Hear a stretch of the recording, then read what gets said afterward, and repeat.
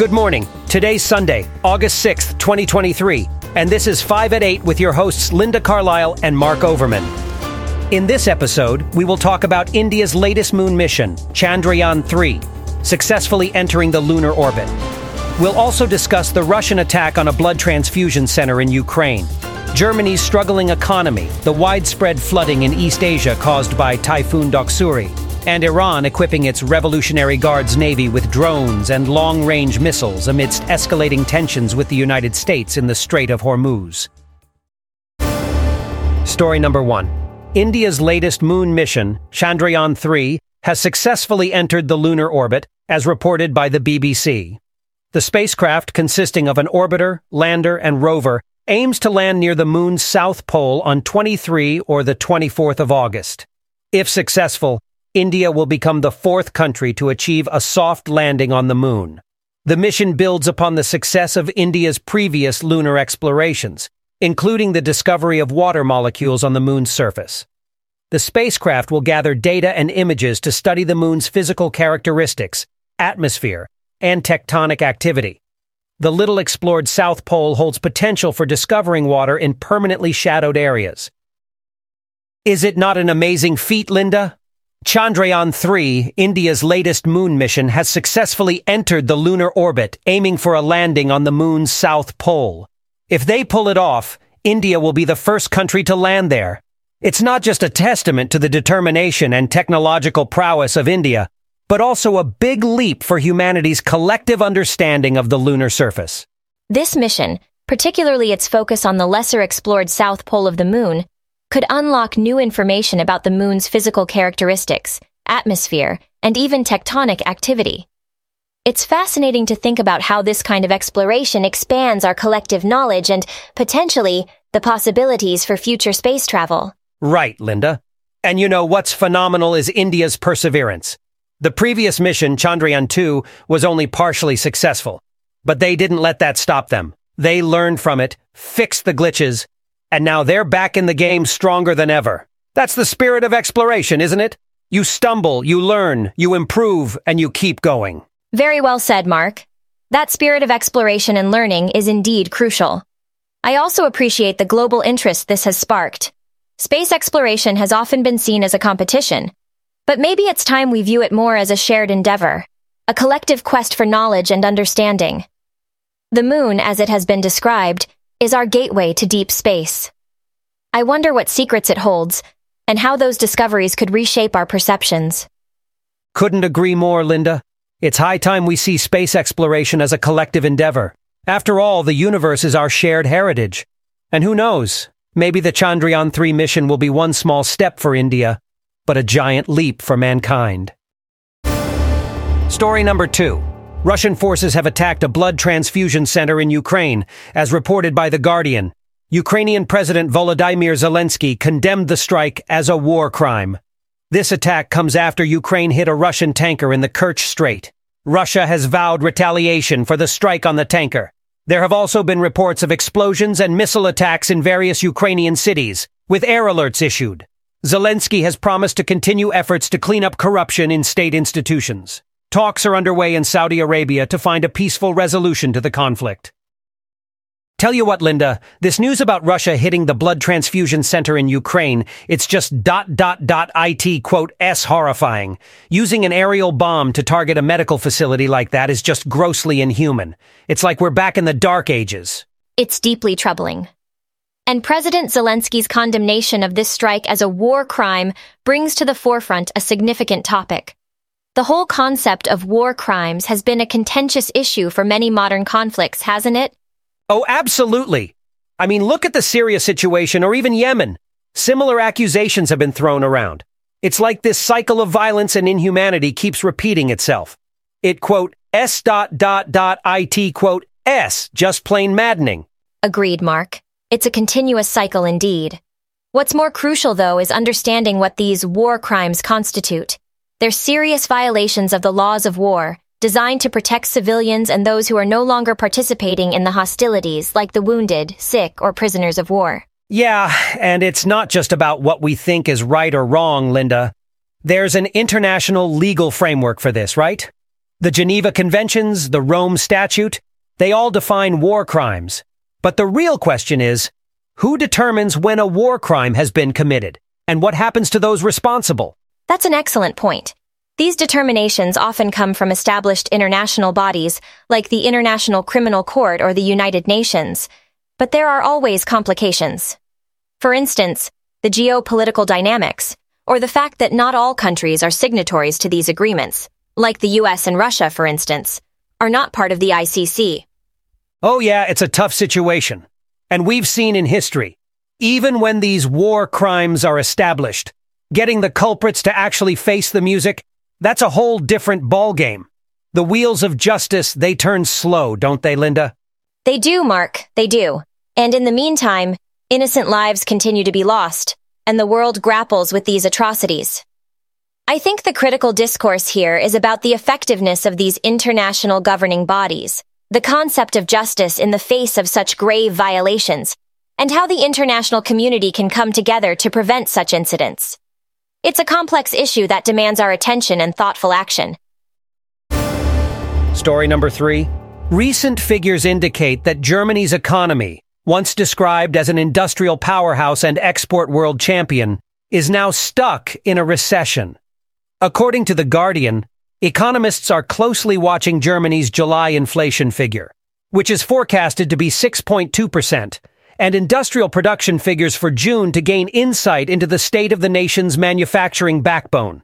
Germany's stagnant growth and high inflation have led to what economists are calling a slow session, with the economy being stuck between stagnation and recession. The German government is being urged to introduce a reform agenda to address the situation, but there is little appetite for an economic stimulus package due to concerns about further fueling inflation. While there have been some positive trends in private consumption and investment, the overall economic outlook remains uncertain. Where do we even start, Linda? Germany's economy, which has always been a powerhouse, is now hitting a rough patch. It's like watching a marathon runner hit a wall.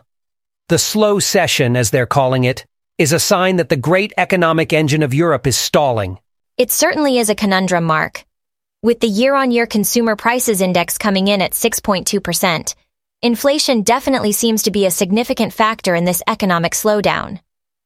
The stagnation in growth combined with rising prices has left many households tightening their belts.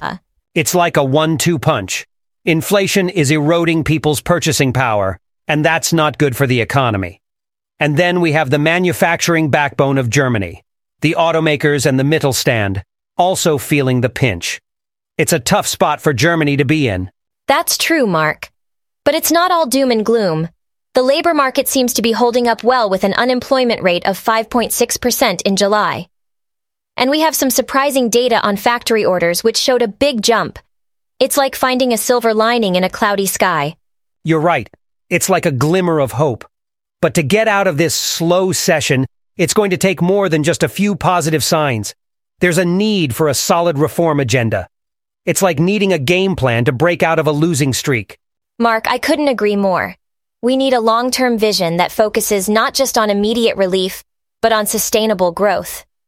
And I think it's important to remember that while we discuss these economic indicators, it's ultimately about the people, their livelihoods, their dreams, their futures. It's not just about the numbers, it's about lives. Story number 4. Torrential rain and fierce winds from Typhoon Doksuri have caused widespread flooding in East Asia, particularly in China and the Philippines. According to the BBC, Beijing has experienced record-breaking rainfall, leading to the evacuation of millions of people.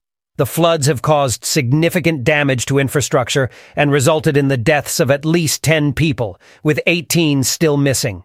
The region is also under threat from Typhoon Kanun, which could exacerbate the situation.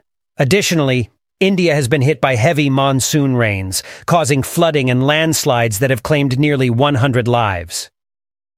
This is one of those news pieces that really shakes you up, Linda. The sheer severity of the recent typhoons in East Asia, it's hard to wrap your head around it. With the massive destruction in China and the Philippines, not to mention Japan, it really makes you wonder, doesn't it? What's causing such drastic weather changes? Absolutely. It's definitely alarming. In fact, many scientists believe that these extreme weather events are likely linked to climate change. You see, as global temperatures rise, the atmosphere can hold more moisture, leading to more intense rainfall. This, coupled with rising sea levels, can exacerbate the impact of typhoons and other tropical storms. Right, the whole warming planet thing. It's crazy to think that our actions as humans might be contributing to these disasters. And it's not just the property damage, is it? This storm has claimed lives, displaced people. It's a human tragedy. The human toll of these disasters can't be underestimated. Millions have been evacuated, and unfortunately, many have lost their lives. And while it's important to focus on immediate disaster relief, we also need to think about longer-term impacts. For instance, these extreme weather events can have serious implications for local economies and public health. Yeah, I can see that. The disruption of businesses, the loss of work. And I can only imagine the strain on healthcare facilities, especially amidst a pandemic. But what can be done, Linda? How can these countries, or any country for that matter, prepare for such unpredictable and devastating events? That's an excellent question, Mark. It's a complex issue, but there are strategies that can be put into place. For instance, improving early warning systems and disaster preparedness can help minimize loss of life and property. Infrastructure can be designed or modified to be more resilient to extreme weather events. And on a larger scale, we need to work on reducing greenhouse gas emissions to mitigate the effects of climate change. It's a daunting task, but it's crucial for the survival of our planet. Story number 5. Iran has equipped its Revolutionary Guards Navy with drones and long-range missiles, as reported by Al Jazeera, as tensions with the United States in the Strait of Hormuz continue to escalate. This move comes after the U.S. military announced its consideration of placing armed personnel on commercial ships in the strait to prevent Iran from seizing civilian vessels. Iranian Armed Forces spokesperson Brigadier General Abul Fazl Shekarchi questioned the presence of U.S. guards in the region, stating that the countries in the area are fully capable of defending their own waters. Revolutionary Guards Navy Commander Alireza Tangsiri, as stated by Al Jazeera, highlighted the improved precision and longer range of the newly acquired missiles. Iran has previously seized ships in the strait as part of its efforts to pressure the West over negotiations regarding its collapsed nuclear deal.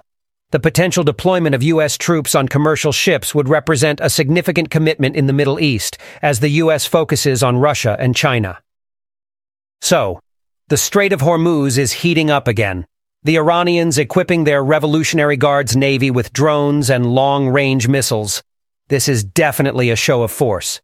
Historically, this region has been a pressure cooker, with 1/5 of the world's oil passing through it. But the addition of this kind of advanced military technology, it's a game changer. Yes, Mark.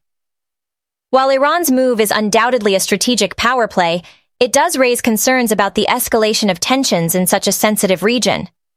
It's interesting to note that during the tanker war in the 80s, the U.S. didn't even take the step of putting troops on commercial ships. So this contemplated move shows a significant shift in strategy. Right you are, Linda. And I think it's worth mentioning the broader geopolitical context here. The U.S. military is trying to juggle their commitments in the Middle East with the perceived threat from Russia and China. It's like they're caught between a rock and a hard place. But the question here is, does this military escalation help or hinder the negotiation process about the collapsed nuclear deal? That's a complex question, Mark. There's a school of thought that believes such shows of strength can bring parties to the negotiating table. But on the flip side, it could also harden positions and push a peaceful resolution further away. It's also worth considering the implications for global oil supplies and prices if this situation continues to escalate. Think about it. Any disruption in the Strait of Hormuz could potentially cause a spike in global oil prices, affecting economies worldwide. And it's not just about oil. These standoffs in strategic locations, they are becoming more common, aren't they? And technology, be it drones or cyber warfare, is increasingly shaping these interactions. There are parallels to be drawn with other conflict hotspots around the world. The leveraging of advanced military technology is becoming a norm rather than an exception. It's a concerning trend that underlines the need for international cooperation and diplomatic solutions. The risk of sparking a broader conflict isn't just theoretical anymore. It's a tangible possibility that we need to address proactively. That's it for this morning. Have a great day and see you all tomorrow. 5 at 8 is researched, written, and performed by artificial intelligence. For more information, visit botcaster.ai.